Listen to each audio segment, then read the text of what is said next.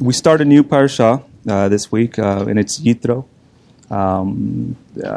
We'll start with the reading of the first verse. And you know what? We might not even get out of the first verse. That's how amazing. Yeah. So that's how amazing, the level of interpretation in the Zohar is, where I think we're going to pretty much stay in the first verse. And I'll go ahead and start reading it since it's so simple. Jethro, the minister of Midian, the father-in-law of Moses, heard everything that God did to Moses and Israel, his people, that Hashem had taken Israel out of Egypt. Okay, and that's the first verse of for those of you guys that don't know where the parasha Yitro is, it's chapter 18 of Exodus. Everybody got it? Okay, cool. So who was Yitro? It tells us there in the beginning it tells us two things. He was the father of the father-in-law of Moses, and then he was also the minister of Midian. So what does that mean? The minister of Midian. We know that he was the chief. You can say the chief of he was an idolater, and you can say he was the chief of the idolaters, I guess you could say. So that's who he was, and of course he was the father-in-law of Moses. It's raining pretty hard out there. All right, and then what happened to Yitro when he talked to Moses? Does anybody remember? Moses told him about the miracles that Hashem had done from the Exodus from Egypt, and in Yithro's interior, something got stirred up in there, and he became a Jew. He actually converted. It was that thing that he needed to hear that would make him leave his idolatrous ways and become a monotheist. We know that that's the belief in one God. He became a monotheist. That he didn't believe anymore in whatever the idolatries. I'm not sure exactly what he was idolizing. I mean, it could have been the planets. It could have been statues. It could have been a man. But he basically left that. Which was an awesome thing. So the Zohar talks about that the first verse here where it says that he heard everything that God did to Moses and to Israel, his people, that Hashem had taken Israel out of Egypt. The word God right there, the Zohar interprets it as Elohim. I'm going to say Elohim, but it's the proper pronunciation. You put an H in there or a hey, and it's instead of the K. So Elohim, he heard that everything that Elohim did to Moses and to Israel, his people. So what does that mean, Elohim? I know for those of you guys that do a lot of studying, you guys may know what it is, but I'm going to write the name down. Richard, can you pan the camera? I'm kind of a big, visual guy. If I'm not doing something in PowerPoint, I'll do it in, writing it out. But I just didn't have the time to do a PowerPoint. But I'm going to keep it simple. So we're going to concentrate on the name Elohim, right? And let me write this down here. That way you guys can see what I'm talking about. I think that's the way you... Okay. Now, the Torah in Genesis 6:6, and if you want to, you can turn there. If not, I got it up here. In Genesis 6:6, it talks about that I am Hashem, and I shall take you out from under the burdens of Egypt. I shall rescue you from their service, and I shall redeem you with the outstretched arm and with great judgments. For those of you guys that have the Stone edition, if you look over to the right, the bottom right-hand side, the lower, where it says God's names, okay? As in well-known, God's various names represent different ways in which he reveals himself. So that the names used here represent differing ways in which God revealed himself to the patriarchs and to Moses. Moses had the revelation of Hashem, God's highest manifestation. Do we know the highest level of manifestation of God's name that God revealed to Moshe here? He's talking about another name. And this one I'm going to spell a little bit different too. Hopefully I can make Yud, K, Vav, K. I think that's how you would spell it if you don't want to put the Hayes in there. Okay? So we know that God revealed it to Moses, and here he said, Hashem said, I'm going to get you out of there. Where in Yitro, he basically says Elohim. So what is the difference between those two names? I lost my place here. So we have to know that in the Zohar, Elohim relates to his creation. Anything that you can touch, anything that you can feel, everything around us is related to Elohim. So basically, Yitro or heard of the miracles that Elohim did, all the visuals, I guess you can say, because Moses told him. But what is Yud-K Vav-K? That's another form of, that's the highest form that God revealed himself to Moses here in Genesis 6:6. And that relates to the soul, the divine essence that gives life to everything that is creation, the material. When I guess you can say I'm in construction, and I know that I bring this up a lot, but a few years ago there was we were doing a big project, and there was kind of an ongoing argument about kind of who's in charge. Because I'm in what they call project controls. We control the project. We basically plan, and the construction people execute. So, I can still hear the words of one of my coworkers. He said, "No, I plan, you execute," and they were going back and forth. But this is basically what the Yud-K Vav-K in this case here.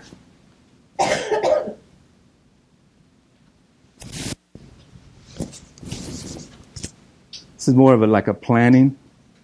I don't know if that's and this is execute. Are you saying there's different authorities? No. I mean, there's different attributes in how, and as I read in the Chumash, there's different ways that different names of God, and those that study the Zohar know how different attributes of how God reveals himself. And in the name Elohim, he reveals himself as the physical, as the creation, as the nature, right, as creation. So in the Yud-K Vav-K, he reveals himself as the soul. Think of it this way: Elohim is me, this body that you see right now, and my soul is a Yud-K Vav-K. Okay, and other examples would be, a subordinate at your work or at your job, or and a boss.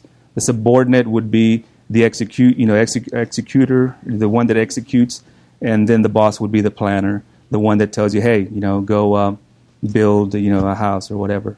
So that's what that would be. Kind of like the brain. The brain would be the Yud-K Vav-K, and the feet would be, the Elohim. Okay, so. Here, who gives the orders? Who executes? And we kind of just went over that. But the point is that it wasn't until Yitro actually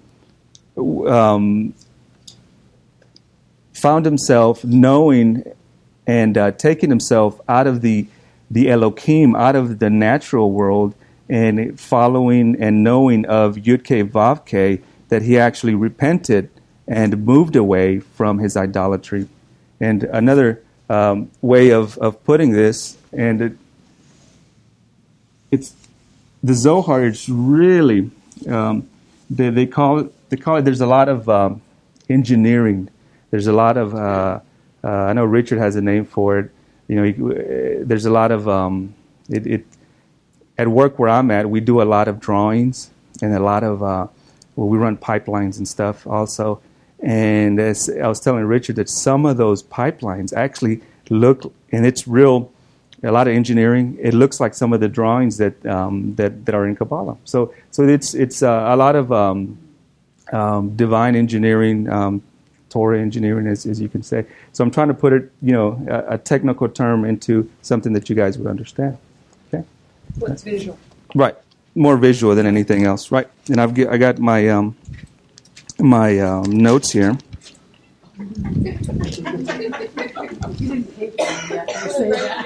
Oh. All right.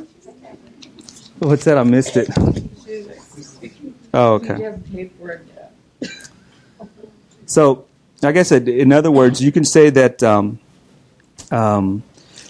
who provokes the miracle? The Yud-Keh Vav-Keh. And who executes the miracle? Elohim. Okay?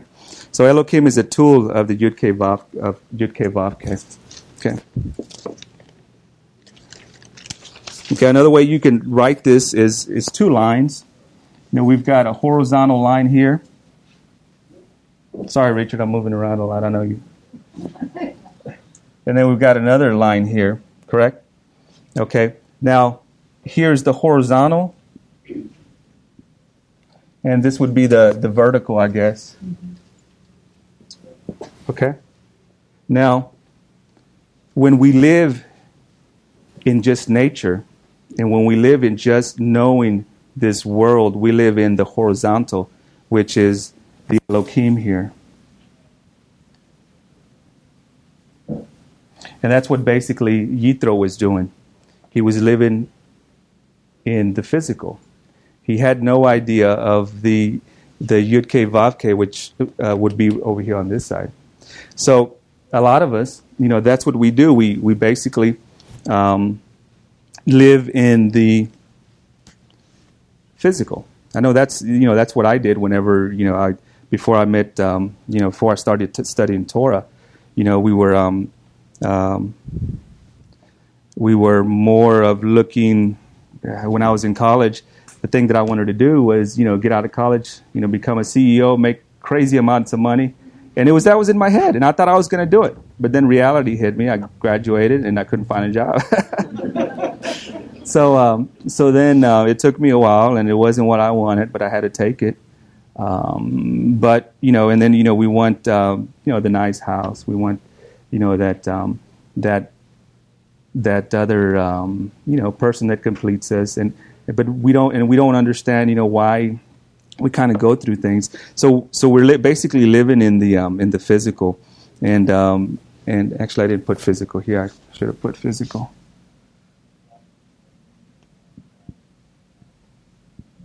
And this could be the word, and that could be the material. So Yitro found himself living that way, living in that area. But then when he came to the knowledge of Yud-Keh Vav-Keh, then he went from here, and in this world here, and in this level, you have no idea about this here. This kind of just disappears. That just kind of disappears. So you don't know what's going on. You just know that it's what you want, and you try to fix things your own way, and you work harder because you don't have any money. You do all these things because that's what you know. You don't have a revelation of the Yud-Keh Vav-Keh. Okay, so that other one just kind of goes away. So the revelation to Yitro about the Yud-K Vav-K, you would put this here, and this is the vertical.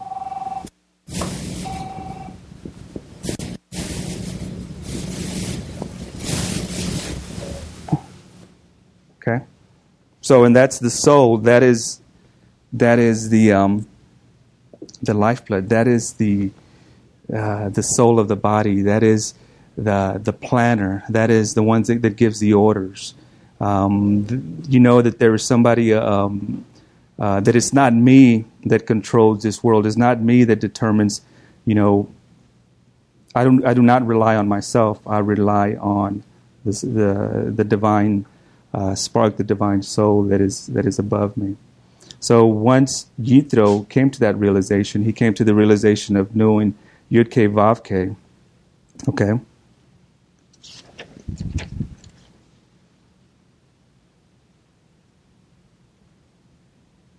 And he discovered that the Yud-K Vav-K gives directions to the Elohim. Okay. So the natural forces can obey the Yud-K Vav-K, or they can act in automatic pilot. When we act in the lower realm, there's a lot of automatics that kind of happen to us. You know, we say, man, why is this happening to us? You know, but we don't know why it's happening. It's kind of like an autopilot kicks in. You know, we don't know why we're going through these things. Kind of like the wind. You ever heard of you know, just wherever the wind takes me? That's not good. That's operating in that bottom realm there. Wherever the sailboat goes, you know that the sailboat can go upwind, can go reverse. You imagine, you know, being able to ride a wind and go in the opposite way that it wants to take you.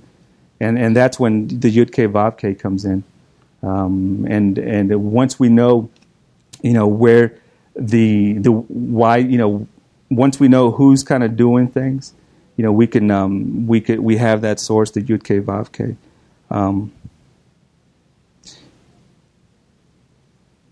Okay, so when you activate the Yud-K Vav-K, the spiritual world, we no longer let the natural world run us on automatic pilot. We disengage the autopilot, and we take the controls of our lives and this world. Okay, we almost metamorphose into something else. I know that in just talking to my wife and stuff, there's a lot of things that I don't want to, you know, that I don't bring up from the past, because, you know, I'm metamorphosed into something different. I'm not that person anymore. So it takes us to a whole different level. So and I know I said this before, but Yitro, when he was an idolater, he lived in the bottom level. Once he converted and knew the knowledge of Hashem, he basically started operating in that. So how do we do this conversion? You know, what happens? How do we take control of you know, how do we make this metamorphosis from going from that bottom one to the top? Anybody? Any suggestions? Any ideas? You know, study Torah. Right. Right. There's giving up control of yourself. You know, there's the number one, study of Torah. You know, who do we know that is in control? Hashem. What do? We do meditation, prayer.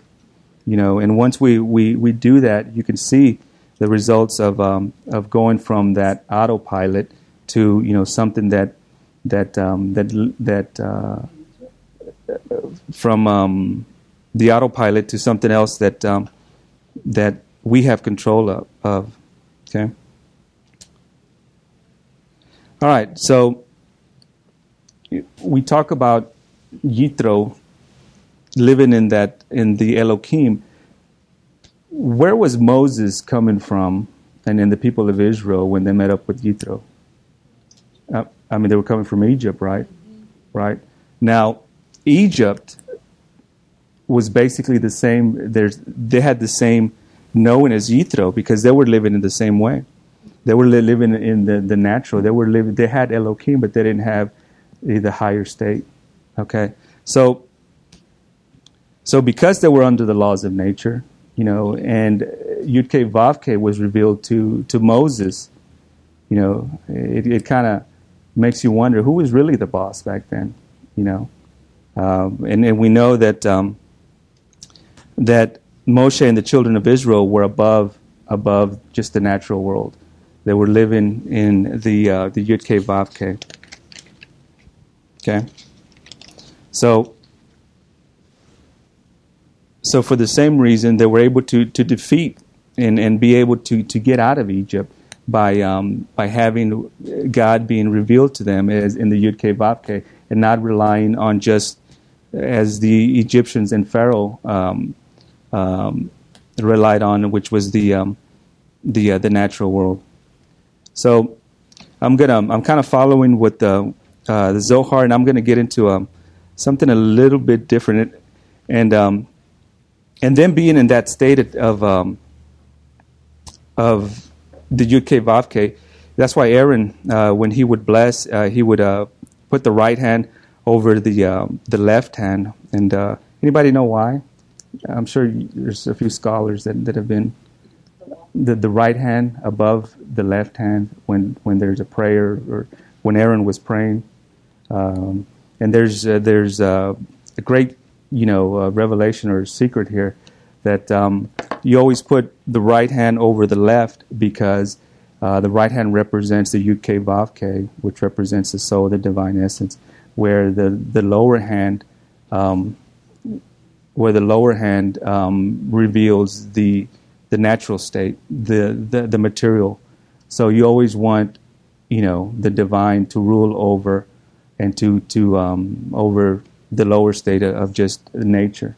So that's why he basically, when he prayed, and there's a lot of if you start looking, there's a lot of righteous people that'll do that, and there's a lot of power in raising of the hands.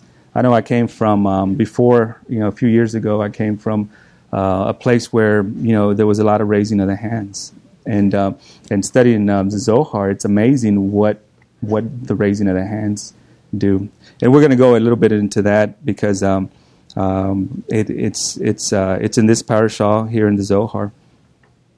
So we would definitely want the spiritual to dominate the physical, and like I said earlier, the physical is only a tool of the spiritual.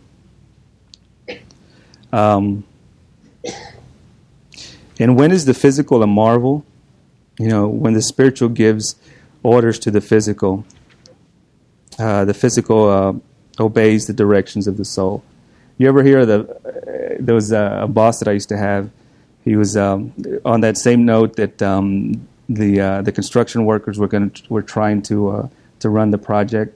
He would say, "We're not going to let the tail wag the dog." And this was years and years ago. But basically, when we let the lower take control of our lives, good things don't happen.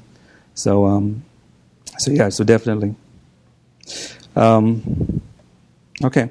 If your soul directs your life, then your life is in harmony. Okay. If your body/physical direct your life and excludes your soul and all of the spiritual, your life turns into chaos, and that's pretty much a fact. I mean, it's kind of like period. There's a lot of we think about what this world is come to, but we're not relying on Hashem. We rely on ourselves to get things done. All right, let's talk about the hands again. I know I brought up the hands, but this parashah has devotes a lot to the hands. The Zohar states that the hands are only lifted to bless and should not be raised in emptiness, in vain, which is an amazing thing because, off the top of my head, I can think of, and in studying this, in history, who do we know, a people or a group, not too long ago, right, that the Nazis, exactly, that would raise their hand to salute for no reason. So, he that lifts the hands in vain, he brings himself curses. And this is not me talking. This is straight out of the Zohar. So a lot of this stuff, it sounds really, but it's a lot of times we wonder why we go through life suffering, but it's these things that are hidden in Torah that we know nothing about, and then we just kind of fall and trip. We go through life blind. But I'm going to read a couple of excerpts from from where it talks about that. So, give me a second. Got several books up here, so I'm going to switch over.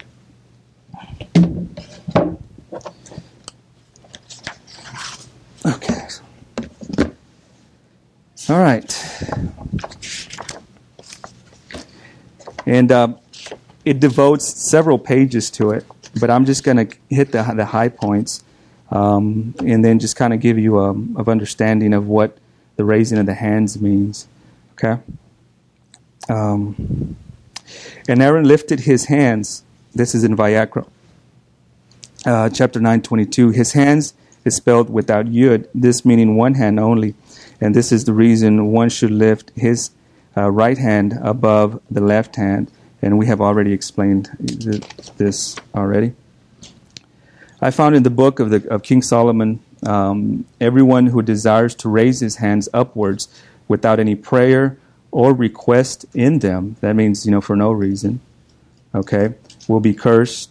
And it talks about by 10 pentatates. I think I had looked that up before several weeks ago, but totally forgot what that was. Okay.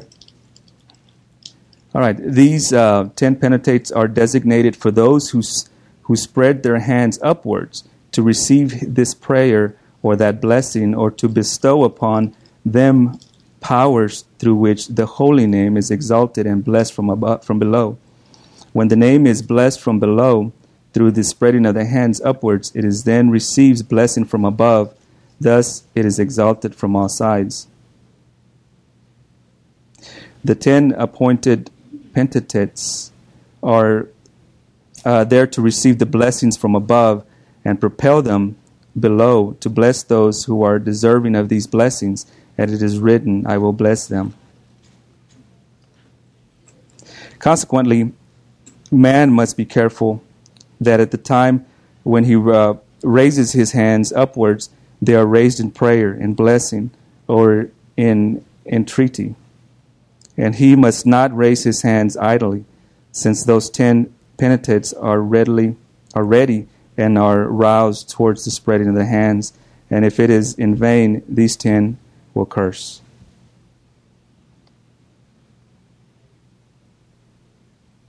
Okay, I think it keeps going and going, but so that's pretty amazing that in this parasha it talks about the hands. There's great power, and like I said, we study with a gentleman out of Spain, and from what he says that all the great students of Zohar, are very careful as when they raise their hands, and they only raise their hands when they're blessing, asking for blessing in prayer. So and it's kind of kind of different than what we were just talking about, but it's in the parasha, so I wanted to bring it up. Any questions on that? You can always give, you can always shake a hand, and then that is even kind of where it's, I wouldn't say shaky, that's kind of funny. You can shake a hand, but the palm represents the soul. You ever hear that? And the bottom, and the back of the hand represents the body. So what happens in the old days when a handshake was all that was needed, for business and for somebody And even now, what does a handshake represent? I mean, not to the extent that it used to be back, several, 100 years ago, or maybe even less, but it meant a lot. You basically unite your both souls are kind of coming together. What happens when you don't like somebody? What don't you want to do with them? Shake their hand. So literally, the hand, when it is shaken, it comes with. For the same reason, it's not recommended to shake a woman's hand. If that's why you see a lot of people, a lot of rabbis, and a lot of that they won't do it. So it's an amazing thing that we have the Zohar. Does everybody know what the Zohar is? I know I should have explained it in the beginning, but I see some people going like this. So I'm going to go into a brief explanation of it. The Zohar, it basically means splendor. About 2,000 years ago, there was a rabbi by Shimon bar Yochai, his son, and about 3 other pupils that were persecuted by the Romans, and they went into hiding. And as we know, at about that time, there was a lot of persecution of a lot of tzaddikim. Rabbi Akiva, fell to a horrible death. So they were in a cave for 13 years, and he put the Zohar, these writings into what they call the Zohar in physical writing in 13 years, and it's the mystical teaching of the Torah. It is the soul of the Torah. It takes the Torah to the soul level, which is the highest level of interpretation. So it was concealed for several hundred years to about the 12th century, when Rabbi Moses de Leon kind of started publishing it, and it was time to put it out there. So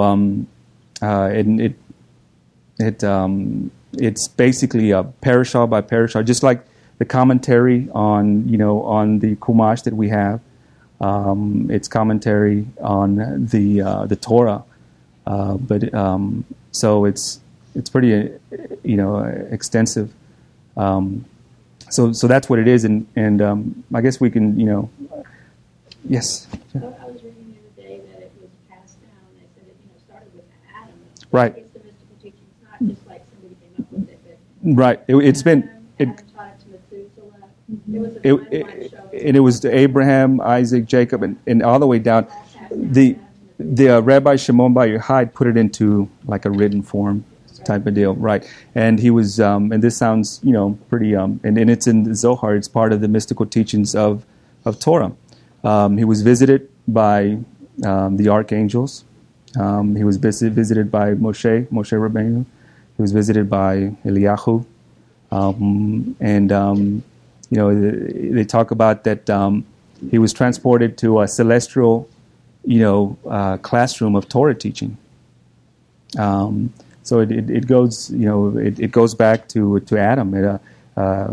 The thing that a few, maybe a while back, it amazed me when I started studying this, is that there was a book out there, the Sefer Yetzirah, that Adam wrote, which is an amazing book. So it's like, man, where's all this stuff? Where has all this stuff been? It's not a long book, is it? No, it's not. No, right. But just like the Zohar, you need somebody to interpret it, because they're real mystical. You cannot just sit down and say, well, I'm going to learn it, because it's passed down. The knowledge is passed down from Tzaddikim to down to his pupils and stuff like that. So that's what the Zohar is. Sorry to go kind of off, but any more questions? Did I answer your question, or did I give you a good? Her over there. You did? Okay.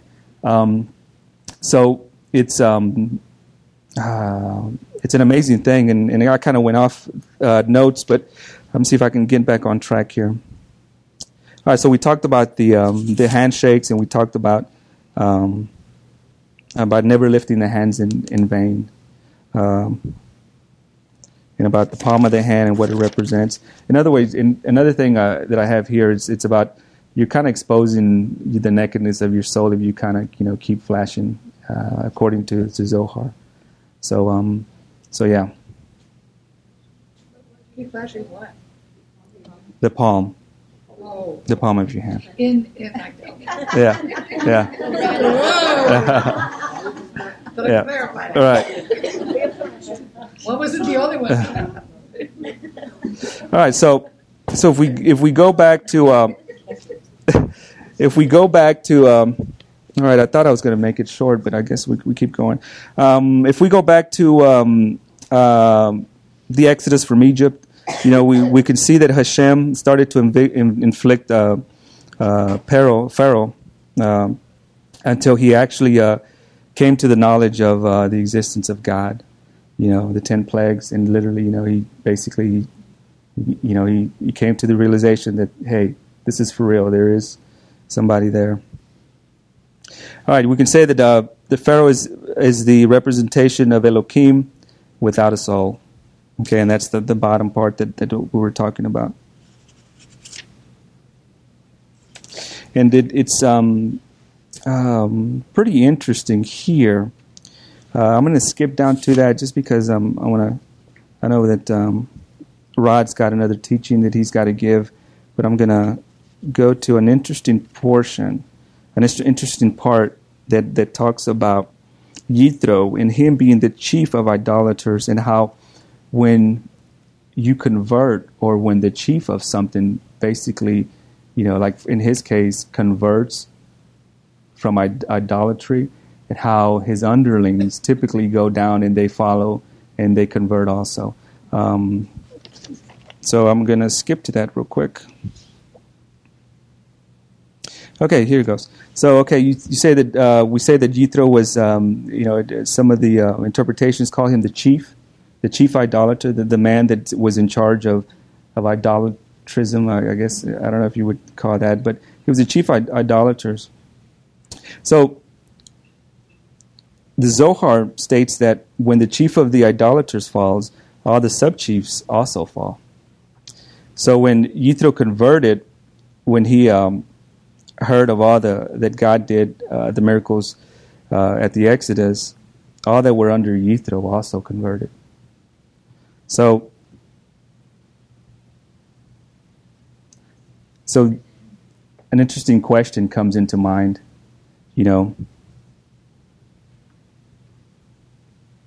You can also say that until a king converts, then his underlings also convert.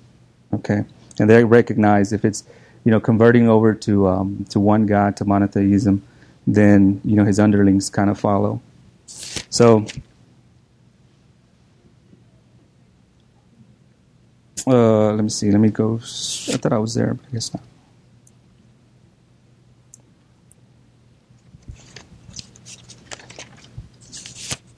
All right, here we go. And it kind of begs you to think, if the king or somebody in charge falls, it kind of makes you wonder who is the most powerful man today? Who is the most powerful country? Don't answer, but Who's supposed to be? Right. But it kind of begs, and you can relate this to where if the most powerful country in this world, or the person would recognize the God of Israel as, all the other smaller nations would probably, convert according to the Zohar. But it takes, the biggest and the baddest to recognize it. And so that was an interesting fact. I kind of skipped through a lot, but it makes you, think that, I think a few weeks ago I was trying to figure out how close, and I think Richard, I was going back and forth with Richard about how close, we've had a Jewish person, how close has he gotten to being a president? And actually, I think there was some people were commenting on who was and who may have not been, and this and that. So when I seen that, I thought, man, this is a pretty powerful thing.